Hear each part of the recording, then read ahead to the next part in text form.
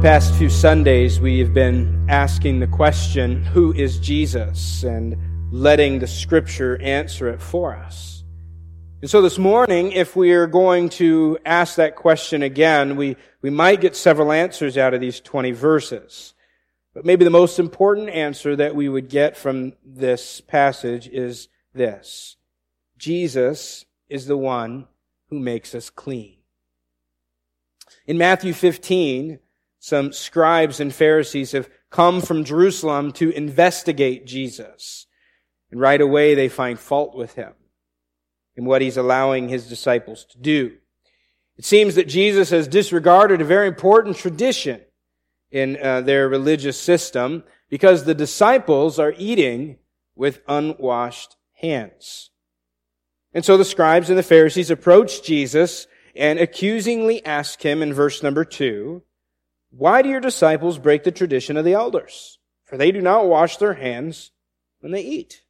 Now, we have to realize that Matthew is writing primarily to a Jewish audience here, and so they would have been very familiar with the significance both of the disciples' actions and of the Pharisees' question. If someone were to ask you today, why did you not wash your hands before you ate? We're going to go downstairs in a little while, and we're going to eat together.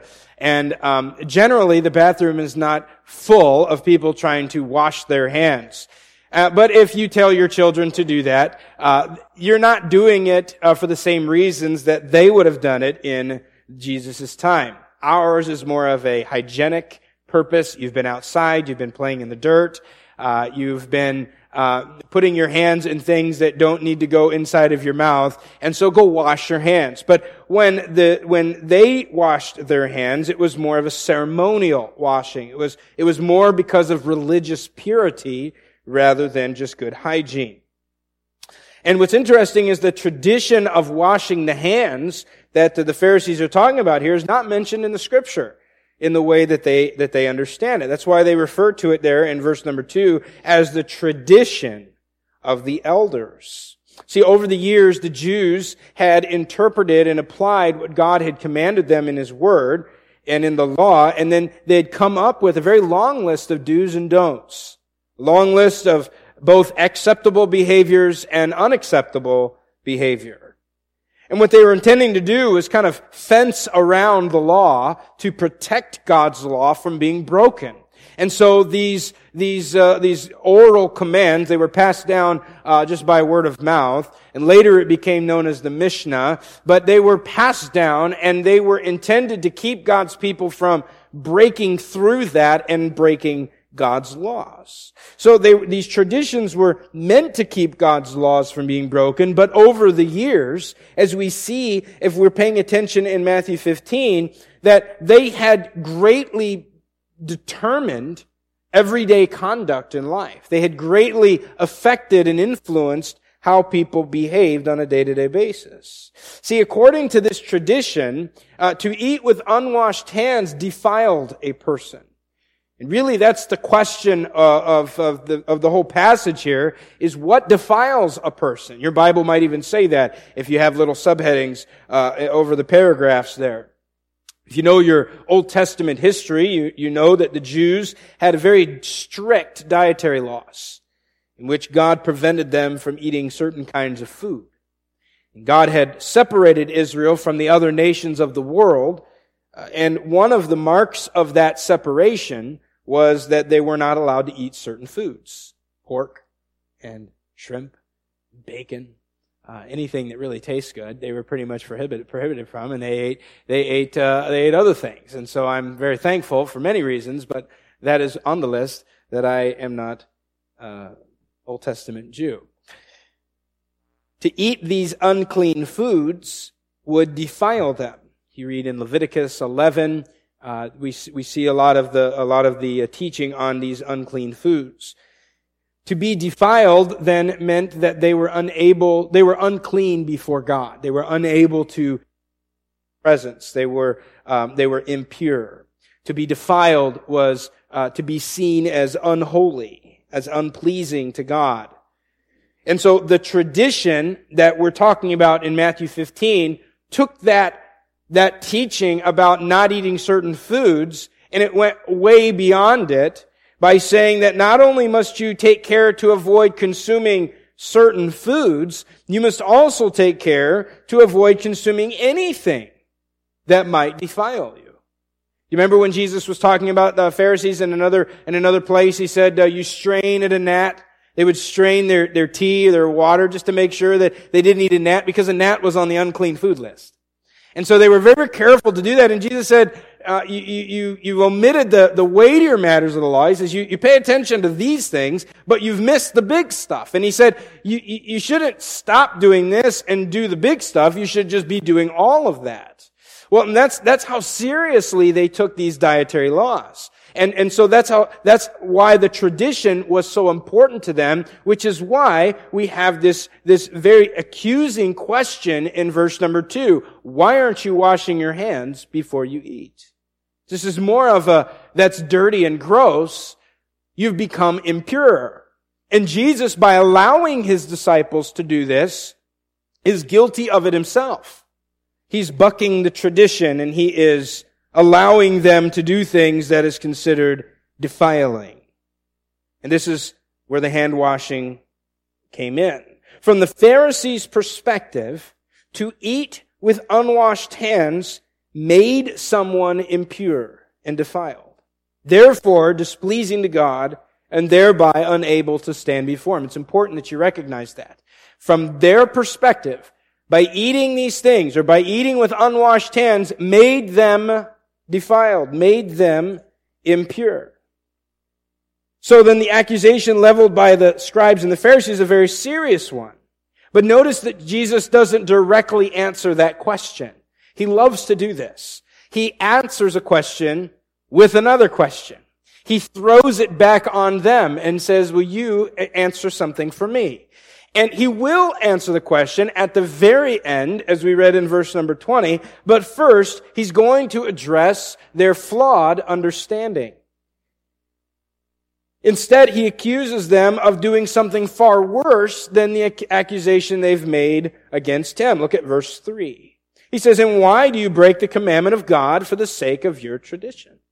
Notice they said, why do you break the tradition of the elders? And he says, why do you break the commandment of God for the sake of your tradition?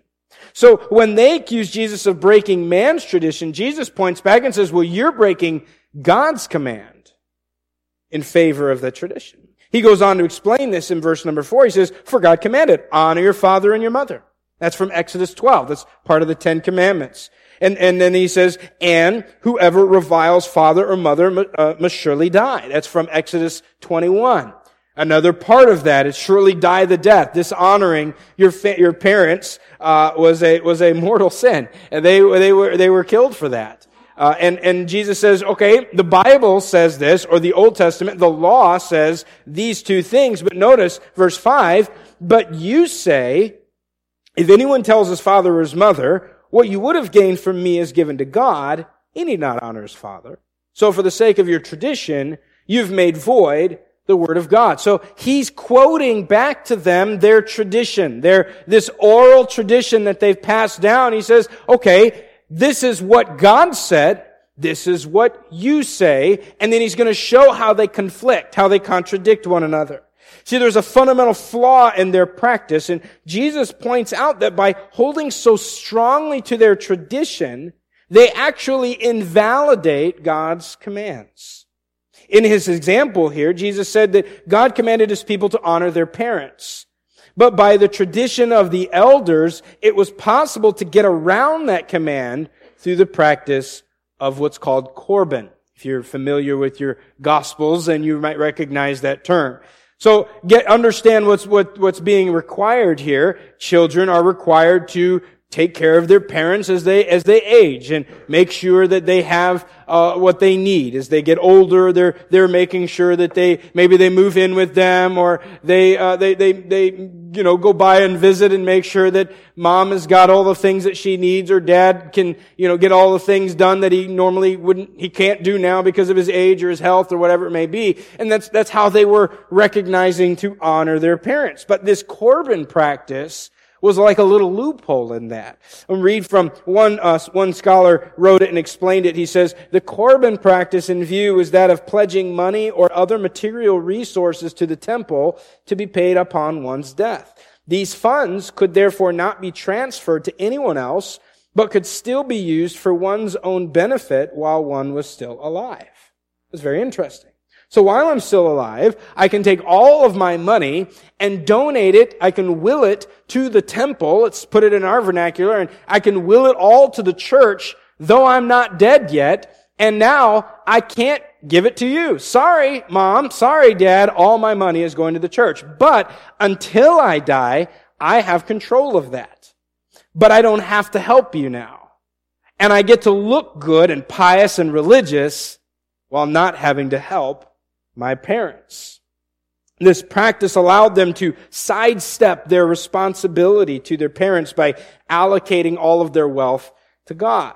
This loophole then released them of financial obligations to their family and allowed them to look good in the process. And Jesus points to this common practice as evidence that for the sake of their tradition, they had made void the Word of God. And notice here that he doesn't specifically condemn the washing of hands. He doesn't specifically condemn this practice of Corban. But he's denouncing the people. He's condemning these people who have elevated it above God's law. And in this way, making it void. So he continues in verse 7. Notice he'll call them three different things. One to their face and two he'll refer to them as. In verse 7, you hypocrites. Well did Isaiah prophesy of you when he said, this people honors me with their lips, but their heart is far from me. In vain do they worship me, teaching as doctrines the commandments of men. We go back several hundred years to the time of Isaiah the prophet. He had prophesied long ago of his generation of Israel who had become solely external in their worship of God. It was all ritual. It was all outward appearance. Jesus is quoting here from Isaiah 29:13, and it reads, this people draw near with their mouth and honor me with their lips, while their hearts are far from me, and their fear of me is a commandment taught by men. Israel at this time, during Isaiah's time, was in a place spiritually where they were just going through the motions of worship. Their heart wasn't in it. They didn't mean any of it. They were just doing it. And they did it faithfully, but it didn't mean anything. And they treated the teachings of men like they were God's words, effectively replacing His commands with their own. And Jesus says that Isaiah is not just speaking of his own generation, he's speaking of the present one too. This generation was guilty of the same sins of several hundred years ago. D.A. Carson wrote that the Jews of Jesus' day thought of themselves as preserving ancient traditions. But Jesus said that what they were actually preserving was the spirit of those whom Isaiah criticized long before. So Jesus calls them hypocrites, first because their worship is merely external, and secondly because their doctrine is based on man's words, not God's, yet treated as if it was God's. And Jesus calls this kind of worship that is characterized by distant hearts and man-based doctrine, he calls it empty, void, worthless. But then Jesus calls the people to himself. In verse number 10, those who were nearby, they were standing around hearing this exchange. And he says in verse number 10, hear and understand.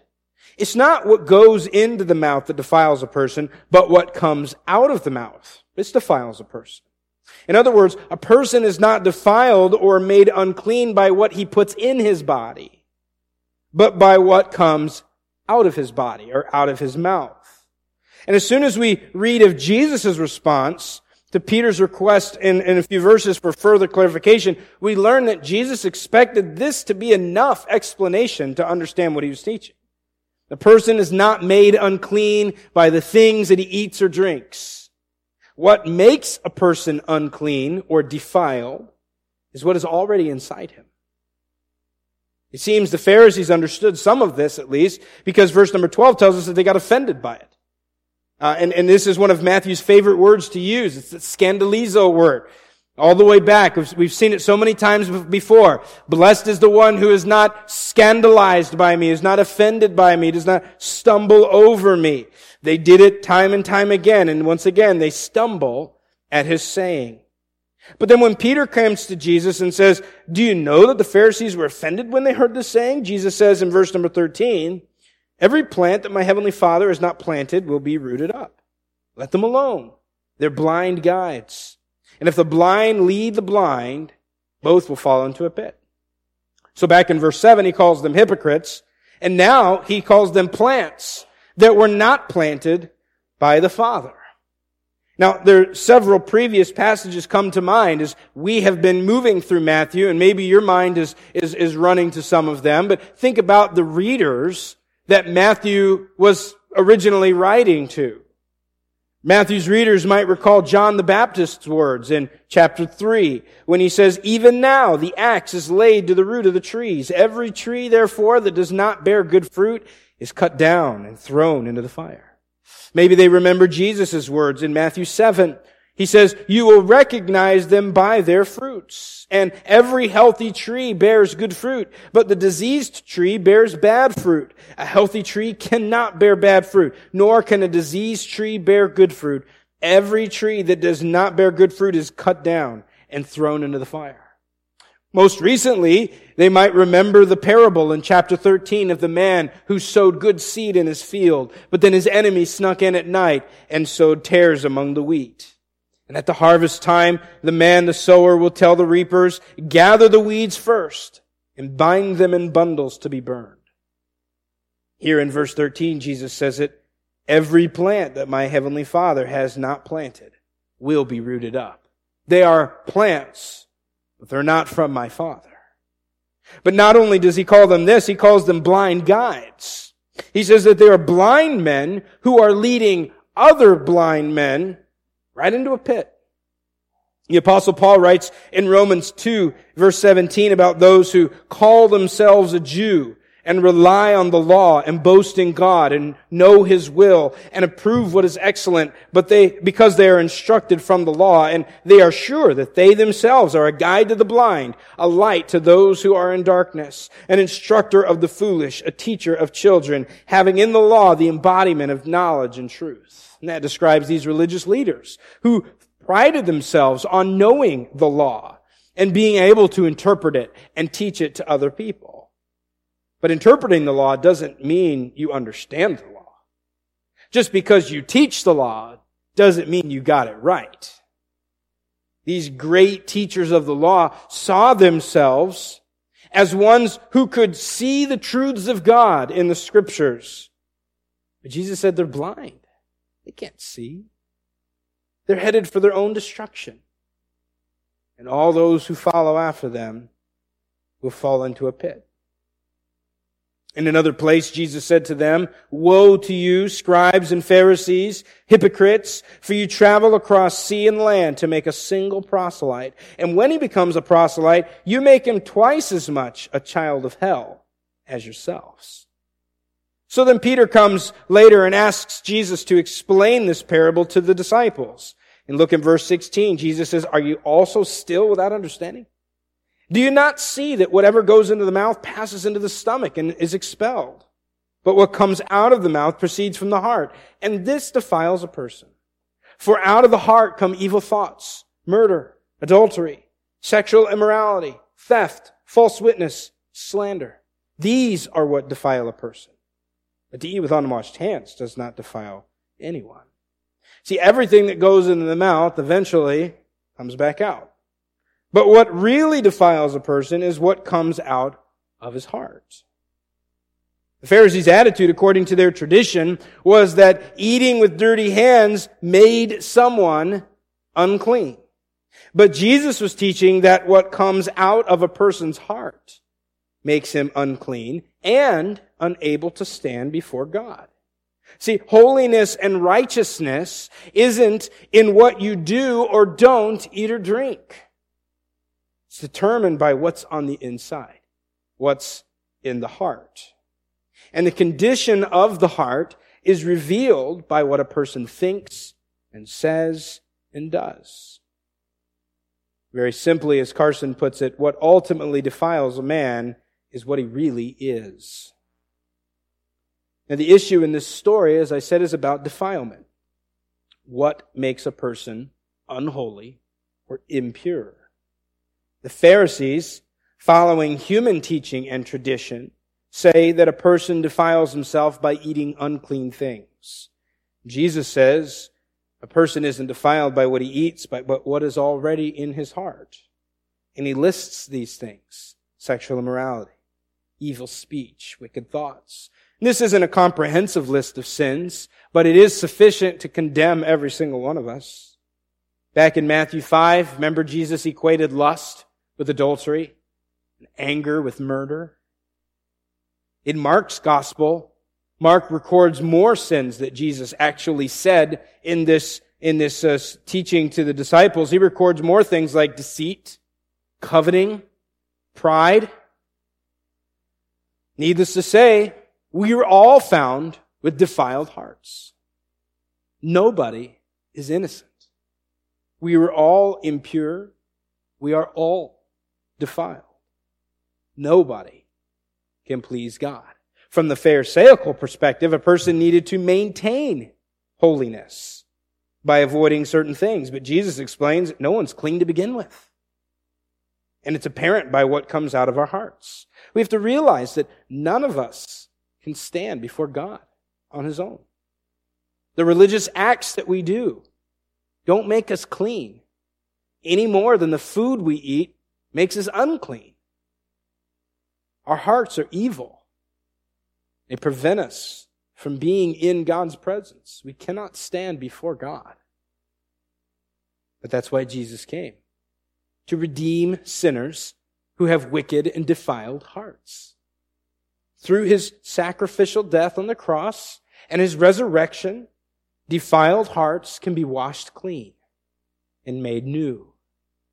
He saved us, not because of works done by us in righteousness, but according to his own mercy, by the washing of regeneration and renewal of the Holy Spirit. The blood of Jesus, his Son, cleanses us from all sin. Have you been to Jesus for the cleansing power? Are you washed in the blood of the Lamb? Are you fully trusting in his grace this hour? Not in the religious works that you do, not in your church attendance, not in the nice things that you do for those around you, but in his grace. Are you washed in the blood of the Lamb? Lay aside the garments that are stained with sin and be washed in the blood of the Lamb. There's a fountain flowing for the soul unclean. Will be washed in the blood of the Lamb. How can you be washed in the blood? How can you be cleansed of your sin and made fit to stand before God and seen as righteous and pure and holy? You can't do it through any work of your own. Religion will tell you, work hard, make sacrifices, do good things, show God that you're sincere. But the psalmist says, you will not delight in sacrifice, or I would give it. You will not be pleased with a burnt offering. The sacrifices of God are a broken spirit, a broken, contrite heart. O God, you will not despise. See, God desires for people to come to him with broken hearts, who confess the truth about their sin. See, the people in Isaiah's day, as well as the Pharisees of Jesus' day, were concerned with maintaining something they had never achieved in the first place. Worshiping God was meant to recognize our own failure and filth and come to him with broken hearts, and contrite spirits, and seeking mercy, finding forgiveness, and saving grace. Instead, it all became about work, performance, rituals, instead of honest brokenness for sin. Instead of looking to God for salvation and for cleansing. Instead, they looked to themselves. They didn't trust in God. This morning, just ask a simple question. Which one are you? Have you busied yourself with good works and religion in an attempt to scrub yourself clean? And we prayed that confessional prayer together as we just read through that, and Garrett walked us through very slowly. That's why just one painful realizing at a time. I've done that. I've done that. I still do that. I still do that. When I recognize how filthy and dirty and disgusting and defiled I am, what do? Many will try to wash themselves, clean themselves up enough to make God pleased. Have you believed the lie that you could ever clean yourself enough to stand before God pure, righteous?